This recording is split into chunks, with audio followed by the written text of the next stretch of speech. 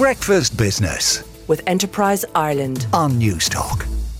Last week, Munster Technological University in Cork had to close its campus after it was subjected to a ransomware attack. It comes almost 2 years after the HSE was attacked by cyber criminals. Now the World Economic Forum in Switzerland is calling on all businesses to do more to tackle the issue. And Sean Doyle is the lead at the Centre for Cybersecurity at the World Economic Forum and joins me now on the line from Switzerland. Good morning, Sean. And good morning to you. Sean, how bad is the problem of cybercrime right now? Look, measuring the amount of attacks is a difficult thing to do. What we can measure is investment responses to it.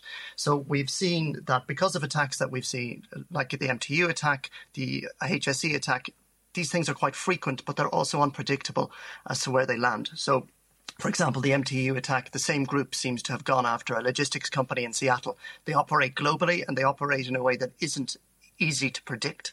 What that's led to is this perception of, I think, about 86% of the business leaders we spoke with. Sean, we got interrupted there. You were talking about the method used to attack Munster TU last week. Yeah, and what I think about is actually you mightn't be attacked as a company, but this is still going to impact you and how your commercial operations go. So we released our Cybersecurity Outlook report in collaboration with Accenture about a month ago. 73% of the companies we spoke with said that because of the enhanced risk of cyber attacks, they're going to review their commercial relationships, who they share data with, who their suppliers are, and what kind of cyber security controls they have in place. What that means is if you're a company who's working particularly with a major international firm or a regulated firm, if they're not already asking you very careful questions about how you protect yourself, they're going to be doing that shortly.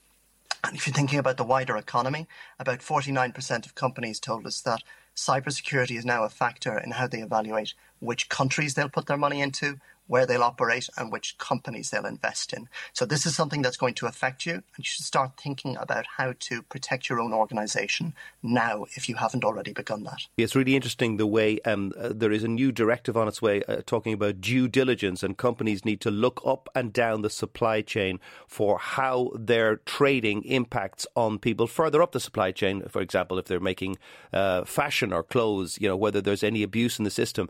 But there is a digital equivalent of that, of looking up and down the supply chain to see that anything that supplies you or that you supply in digital terms, ones and zeros, is also going to be vulnerable to attack at any stage. There is. Look, we can make this a very technical issue. There are technical elements. But if you're sitting there and you're running a business at the moment, what you should think about is how do I embed decisions around cyber risk in how I operate? So thinking about before I develop a product and as I develop it, what kind of risks are there to my clients before it goes out to the market? And if you're going to set up a new commercial partnership, just start thinking a bit like business continuity. Very similar. It's that if something goes wrong here, either in how I'm sharing my data or who can access my systems, what are the risks and how do I recover from them? So it's very important to think about this, not just as a technical issue, but as something that's organizational. I'll give you an example. It's that you... Oh dear, I think we're losing Sean there. Hopefully...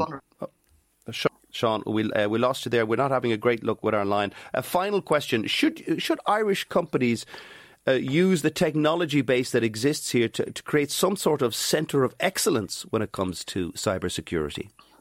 Absolutely. So there's already a group called Cyber Ireland that are bringing together industry, academia and government to do exactly that. And there's a huge opportunity here for Ireland. Globally at the moment, there's 3 million empty cybersecurity positions. That's 3 million jobs that exist today that can't be filled because the expertise isn't there. Now, Ireland already has the IT skills base. Cybersecurity is one of those things that's actually amenable to taking people in from apprenticeships or from other backgrounds. I've seen plenty of people who come through English literature and history go into cybersecurity. So in every way, Ireland is there.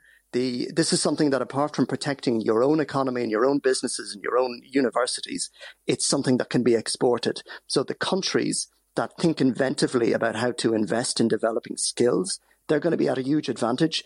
The only thing I'd say is that Ireland should really start acting now, because there's already competition in this. Plenty of countries are aware that there are opportunities there for 3 million jobs to fill. The early bird catches the worm, Sean. Thank you so much. That's Sean Doyle, the lead at the Centre for Cybersecurity at the WEF, the World Economic Forum. News Talk Breakfast with Ciara Kelly and Shane Coleman. In association with AIR. Weekday mornings at 7 on News Talk.